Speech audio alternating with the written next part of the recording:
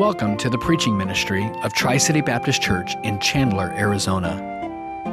Our desire is that God would be magnified through the preaching of His Word, and that Christians would be challenged, strengthened, and edified in their personal walk with Christ.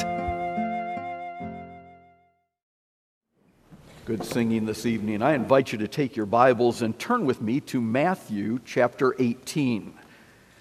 Matthew 18, and if you want to hold your finger there, we're going to begin in Galatians 6, but we're going to be looking at Matthew 18 this evening. We're continuing what we began this morning and looking at the aspect of unity within the church. This morning we began by considering the aspect of the importance of cultivating a godly unity, a God-honoring unity in the church, and doing so in our communication.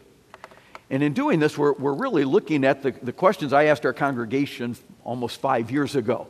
If you've been through our Doorway Fellowship class, these questions are in that book. We mentioned them briefly in passing. Several classes back, I had somebody say, you need to go over these every year. It's like, well, I'm not doing that. We cover it there.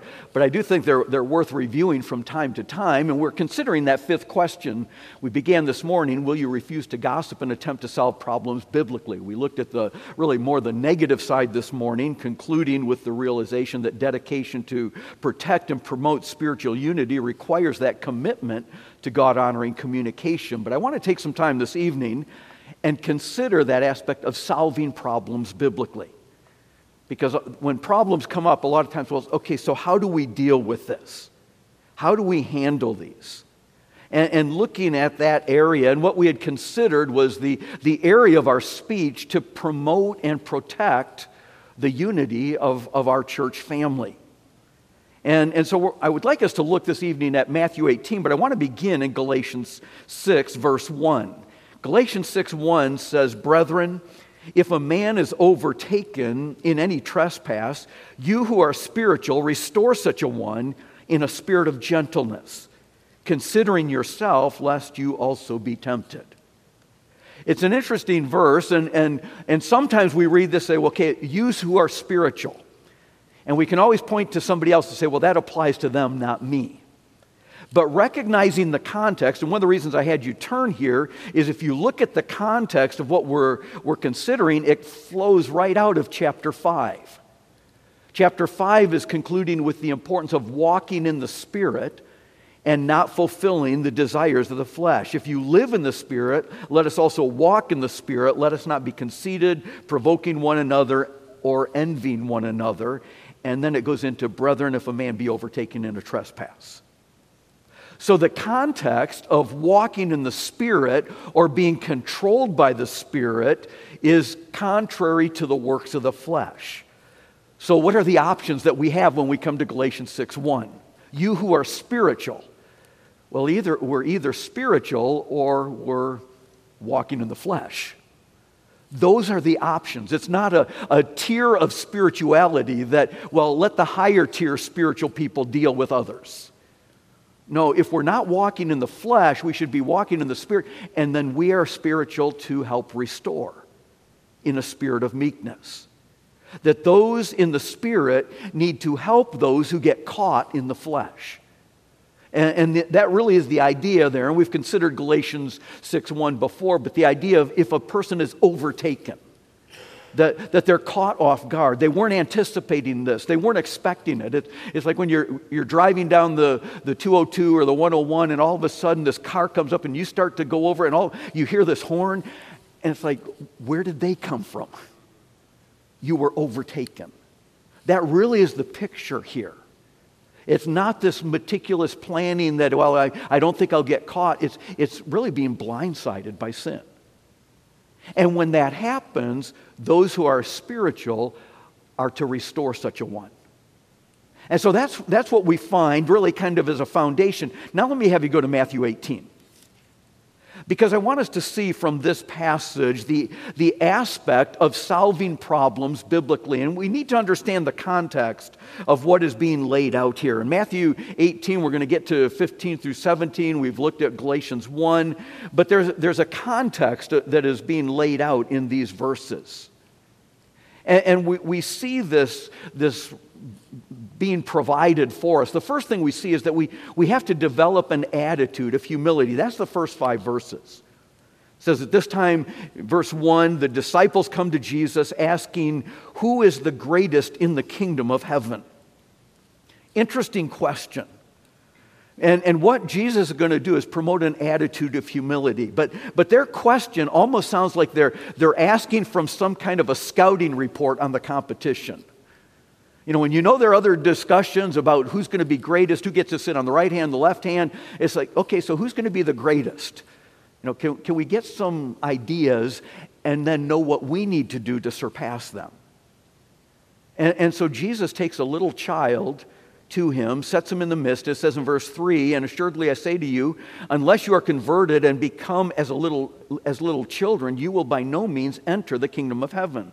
Therefore, whoever humbles himself as a little child is the one greatest in the kingdom of heaven.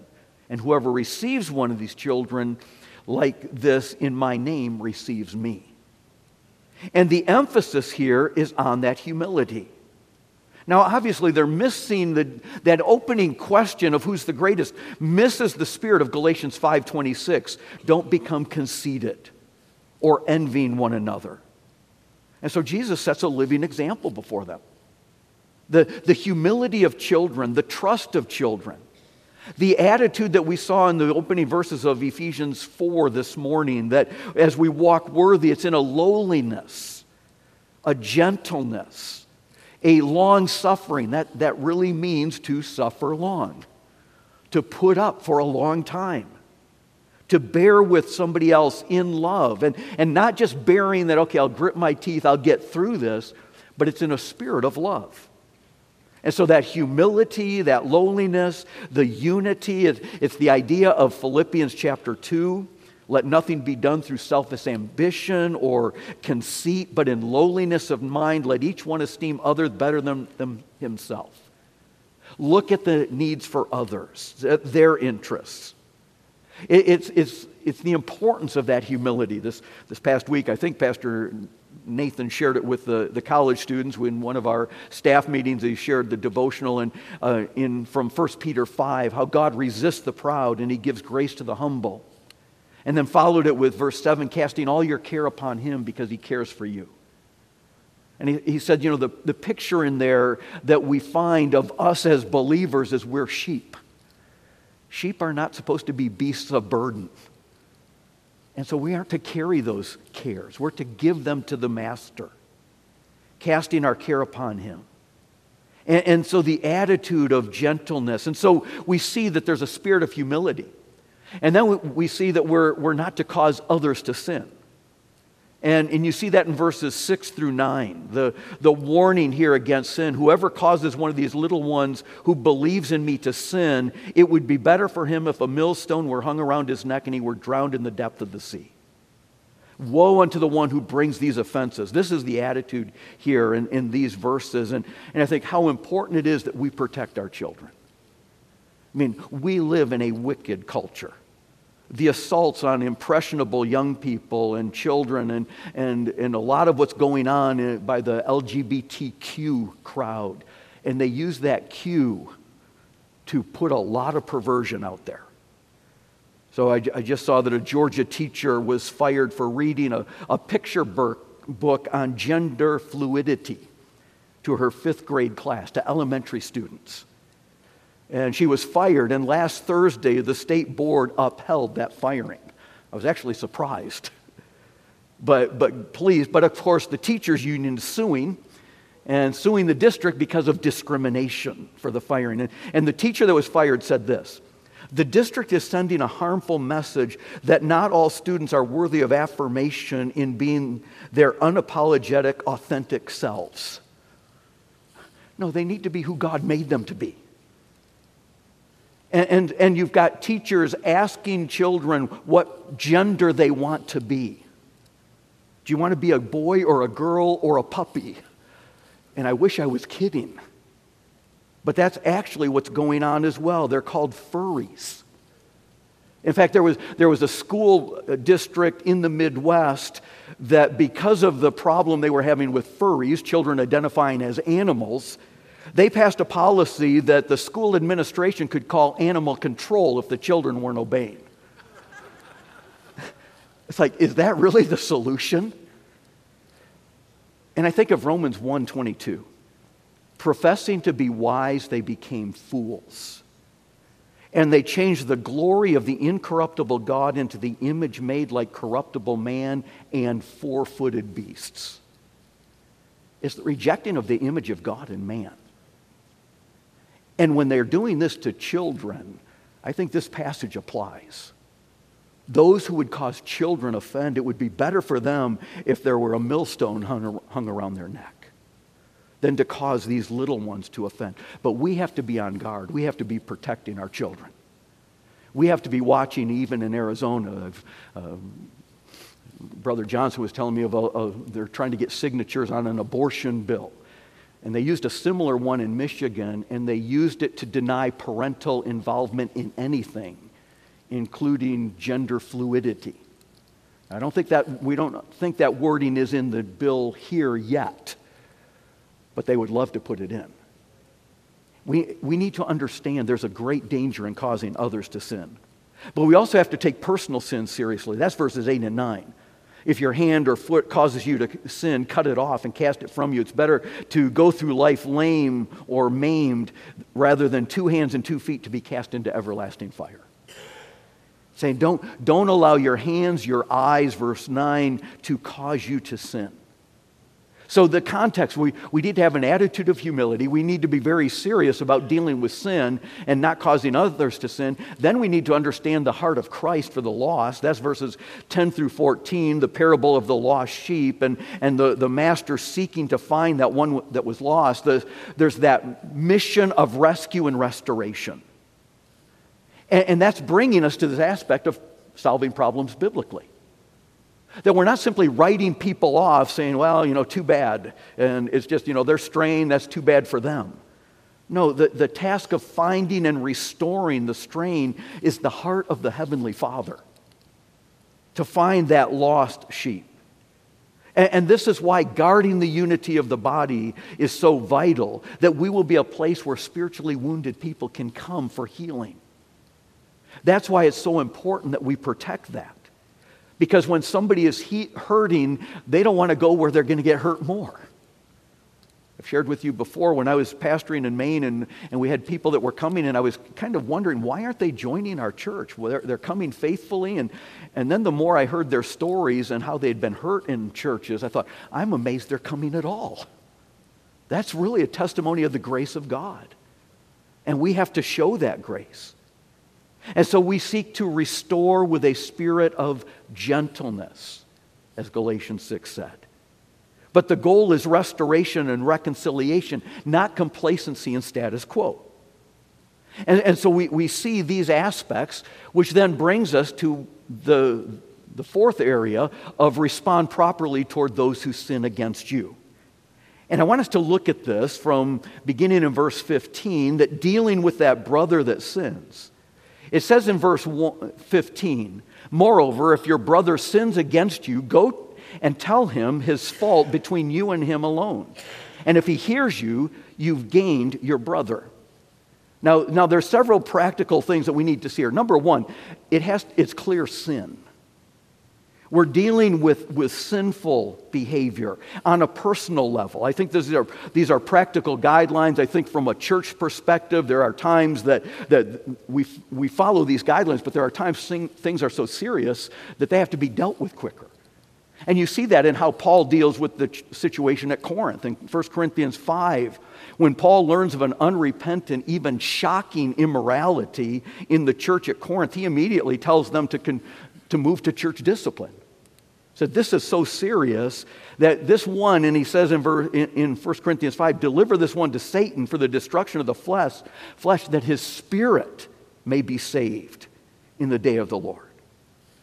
And so understanding the seriousness of this, because of the severity of that, the damage that was being done to Christ's body and the testimony, Paul skips verses 15 and 16 of Matthew 18, and he moves right to verse 17. In fact, the latter part of verse 17. Let him be like the heathen. But the goal was reconciliation and restoration. But on a personal level, we need to understand the practicality. If they've sinned, now that doesn't just mean that we didn't like something. The standard is sin. It's like, well, they'd said something I didn't like. Well, maybe I'm being too sensitive. Or they did something I didn't like. Well, is it sin? If your brother sins against you, then go and tell him. And if he hears you, what happens? Reconciliation. You've gained a brother. Now, this is much easier said or read than done. You know, it's hard to go and tell him his faults between you and him. Why is it so difficult? Well, most of us don't like conflict. And people who do are the ones you have to be aware of. Because they often are the ones who are sinning against you. But it's easier to tell other people that will agree with us and hear our side and support us because they haven't actually got the whole story, rather than go to that person alone. Well, okay, but there's exceptions to this, right? Like if your boss says something that you think is wrong, then you go to coworkers and get a coalition first, right? If a faculty member does something against a college student, that student should go to other students in the dorm and talk about it before going to them. If a teacher sins against your child, go to other parents and see if they've done the same thing to them. Or other teachers who really aren't involved. You know, if a deacon or a pastor, then go to a different deacon or a different pastor, right? No, we go to them. You know, these are the situations. Yeah, but they're not going to listen to me. I wonder if the Lord thought about that. Look at verse 16. But if he will not hear. Now, the Lord knows how our minds work. Then take one or two more, that by the mouth of 2 or 3 witnesses the word may be established. And really, they provide another perspective. You've got somebody who is objective. Maybe you're not seeing it completely. Maybe you haven't really listened to the other side. And it's somebody who can say, no, let me hear this out. You know, just because we don't like it doesn't make it sin. And if there's actual sin and it can't be covered, we'll talk about that in just a moment, then we need to go to them. And having the witness will either support that accusation or provide clarity to the situation, but now there's another level of understanding of what's going on here. And if we don't go, we fail to follow God's word. And when we fail to follow God's word, we're either saying, I don't trust him, or that we don't want to do what's difficult. Because he gives us the pattern. And if we don't trust him, if we don't obey, then we're the ones sinning. Because whatsoever not of faith is sin. And to him that knows to do good and doesn't do it, that is sin. And so we understand there's a process here. Now verse 17 is going to move from this corrective discipline beyond the informal or the less formal to a much more formal correction in a church context. We're involving the church family at that point. And ultimately, if the person is unrepentant of sin, then we're to view them as it says in verse 17, let them be like a tax collector, a heathen, or that they're viewed as unsaved. So how do we treat the unsaved? We pray for their salvation. Now we go back to that lost sheep. But we don't treat them like a brother when they're behaving like an unbeliever. But when it comes to confronting, dealing with these, there are some things that I think can be helpful. Questions, I've shared these before, but I think they're helpful for us. Questions to ask when dealing with difficult situations. Number one is, do I have the facts? When we have to deal with a difficult situation and we're looking at, well, go to your brother, it's like, well, I don't know if I want to do that. Well, here are some questions to ask. Do I have the facts right? Proverbs 18:13 says, he who answers a matter before he hears it, it is folly and shame to him. If you jump to a conclusion before hearing the whole story, that isn't smart and you're going to be embarrassed. And if you're a parent, you know how this works. If you've ever had children that have had conflict, the first one who comes and tells you about that altercation provides a very vivid picture of why they're the victim and they're innocent and it's not their fault. And then the other sibling comes. And you find out there's a few details that were left out or a few pieces that were kind of skewed. And you find out that, you know what, there are two sides at least to every story. I mentioned last week my uncle who passed away, went to be with the Lord, and early on when I was working with college students, he was an educator. He had a doctor's degree in education, and he loved to talk about education and really teach. And he was dealing with adult education, and he was sharing with how dealing with situations where you get two different perspectives. And he said, here's what you need to do. And I remember the first time I followed his advice. He told me to write down what they said and say, I'm going to take that and use it. And I remember the time I was a dorm supervisor, a resident assistant, and somebody had come and given this horrible account of what this other person had done and said and how they behaved. And I said to him, I said, this is really serious, because it was. What they told me was serious. I said, I'm going to have to confront them about this situation, but I want to make sure I have the details right. So I'm going to write down exactly what you said they said. And then you can sign it that this is what they said. So when I confront them, that I don't want to trust my memory and get things wrong. I'm going to tell them this is exactly it. So now tell me again what they said. And you know what? It changed. It wasn't quite the same story. And I said, okay, now I'm going to write that down. And as I started to write, they said, well, you know what? And it changed again. And this happened several times. And by the time I got done, there really wasn't anything to write down. It was not nearly the situation that had been presented initially. And I never had to have their neighbor come and examine them because they had already examined what their neighbor would say. Proverbs 18:17, the first one to plead his cause sounds right. It seems right until his neighbor comes and examines him. Folks, always remember there are at least two sides to every story. Do I have the facts? That we need to ask that question. Secondly, should love hide it? We talked about this briefly this morning from Proverbs 10, verse 12. Hatred stirs up strife, but love covers all sin. It covers those offenses. That not everything has to be confronted.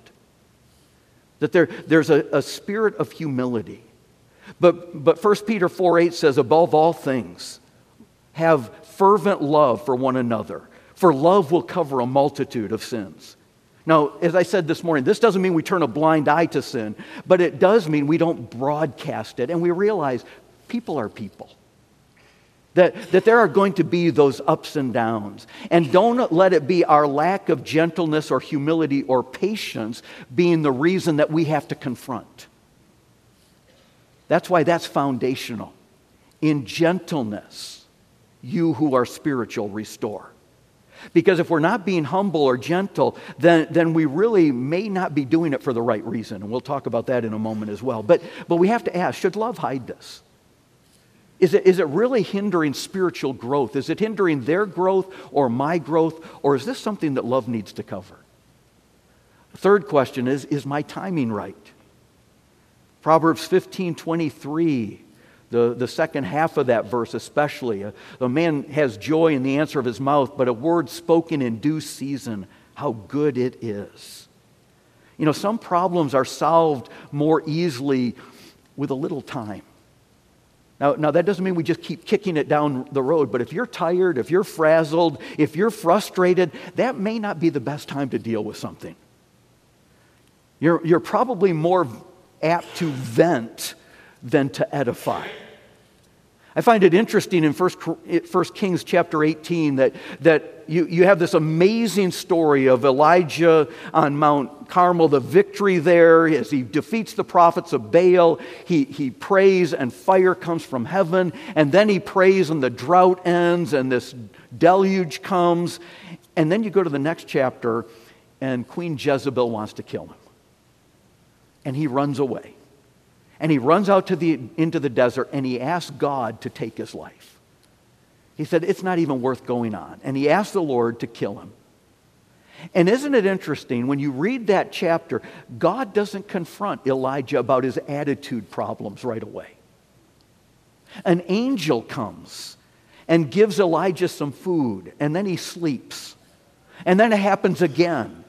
And then he travels. In fact, he travels for 40 days and 40 nights to get to Mount Horeb. And it's when he gets there that God asks him, Elijah, what are you doing here? The Lord doesn't jump on it immediately and say, Elijah, don't you remember what I just did yesterday? There was some time. He needed that distance. And Elijah's answer is, Lord, I have been zealous for you. Look at all the work I've done, and I just can't do it all by myself anymore, and there's nobody else. And then the Lord reveals his power to Elijah, and he gives Elijah an assistant in Elisha. And he also points out that there are 7,000 Israelites who had not bowed their knee to Baal. The I'm the only one left just didn't cut it. But the Lord waited, the timing of it. You know, we need to ask, is my timing right? Is this the best time to deal with this? Now, we need to deal with it. If love cannot hide it, it needs to be dealt with. But we need to choose the right time, the right place. We need to make sure that there's time to talk, that if it's of a sensitive nature, that there's that confidentiality, that we're avoiding the gossip and slander that we discussed this morning, but we also don't want it to be picked up inadvertently, that we don't want sensitive matters discussed where people can hear it unnecessarily. So is my timing right? A fourth one is my attitude right? Are we really seeking to edify, speak the truth in love, or do we just need to get our point across? I mean, we can get so worked up because we've been thinking about it ourselves and we've been meditating upon it, and that's really what we're doing. We're meditating, that we get so worked up that when we go, I mean, it's just both barrels and they don't even know what hit them. They didn't even know there was a problem. And well, they should have known. Well, then speak the truth in love, with the goal of edification, not self-expression. And it's best to talk in person if possible. You know, emails can really be misinterpreted. Text messages are often skimmed. And we need to understand, you know, if we're not communicating clearly, we're not going to solve the problem. Communication barriers are going to be a problem. Several years ago, we were having our sprinkler system replaced at the house, and I had gone out and looked at the work they were doing, the men that we had come in and had contracted to do it, and I looked and I saw they had damaged one of the pipes in their digging. And it was still open, but there was a gouge in this PVC pipe. And so when I came home, I saw they had filled in the hole, and I went out and I said, "No, you fixed that before you filled it in, didn't you?" And they said, "Oh, yes. And so I went in and told my wife. She said, "Did they understand you?" Well, English was not their first language. I learned it was also not their second language. And so she went out and talked to them in Spanish, and they're like, "Oh, no." And so they started digging again. It's like, I had expressed myself, but I had not communicated. We need to make sure that in our attitude, we're seeking to engage, not declare. That we're looking to discuss, not demand. Ken Endean in his book, Peacemaker, says, the more you engage another's heart, the less you declare his or her wrongs, the more likely he or she is to listen to you. If our goal is reconciliation rather than venting, then we need to make sure that our timing is right and our attitude is right. Which brings us then to the fifth one, are my words loving? Proverbs 18:21, death and life are in the power of the tongue, and those who love it will eat its fruits. Are we really speaking the truth in love or just speaking our mind? Proverbs 15:4 says, a wholesome tongue is a tree of life. That our desire is to see growth. Do we speak life words or death words? As we said this morning, that children's lies. Sticks and stones may break my bones, but words will never hurt me. No, there is the power of death or life in words. So do we use life words? Do we speak grace words? The let no corrupt, rotten word proceed out of your mouth, but that which is good for necessary edification, that you may minister grace to the hearers. That means that in dealing with difficult situations, many times we have to plan our words. We have to think through what we're going to say so that we speak wisely and carefully, because we want our words to spread grace. So we plan that they are gracious, that they are clear, and that they're constructive. Doesn't mean we don't deal with hard things, but we do it for the purpose of edification and reconciliation, not just to prove a point. It helps to anticipate what might be the responses. Many times in counseling, I'll talk with somebody and say, okay, when you talk to this person, how do you think they're going to respond?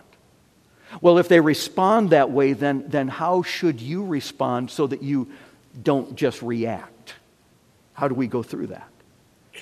And looking for a wise response and asking for input.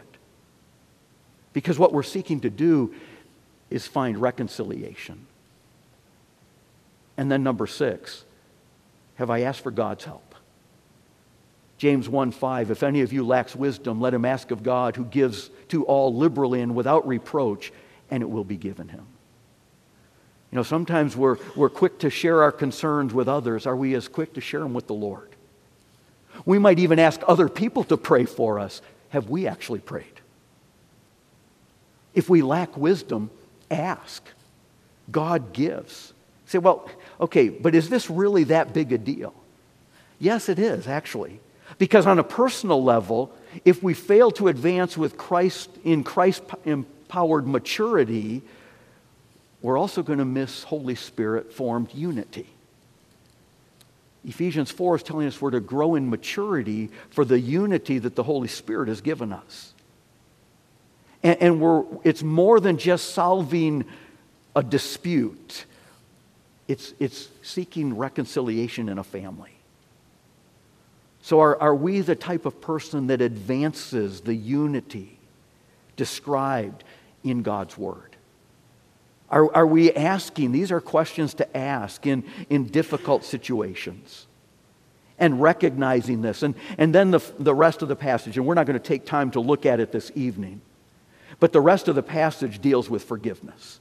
From verses 21 to 35, you have the first of all, the parable on forgiveness, and then there are several principles. And I'm just going to bullet point through them. We're not going, for sake of time, we won't go through all of this. But understanding that as it comes to this, Peter is actually trying to establish what is the currency for forgiveness. That's his question in this passage. That he says in verse 21, he says, well, Lord, how often shall I forgive my brother if he sins against me? Shall I forgive him up to 7 times? He says, what's the maximum that I have to pay for forgiveness? At what point is it just a bridge too far? And the Lord says, I do not say 7 times, but 70 times 7. He said, don't even keep track. And then he gives this parable. But what you find in this parable is there are several principles. That, number 1, forgiveness is free to receive, but it's costly to give. It says in verse 27, then the master of the servant was moved with compassion, released him, and forgave him the debt. It didn't cost the servant who owed the debt anything, but it cost the master. It was costly to give. We see as well that forgiveness experience must be expressed. See that in verses 28 through 33, that this one who was forgiven then did not forgive somebody who owed him a much smaller debt. Not an insignificant debt, but it was insignificant by comparison. Well, when he was forgiven, he needed to express forgiveness.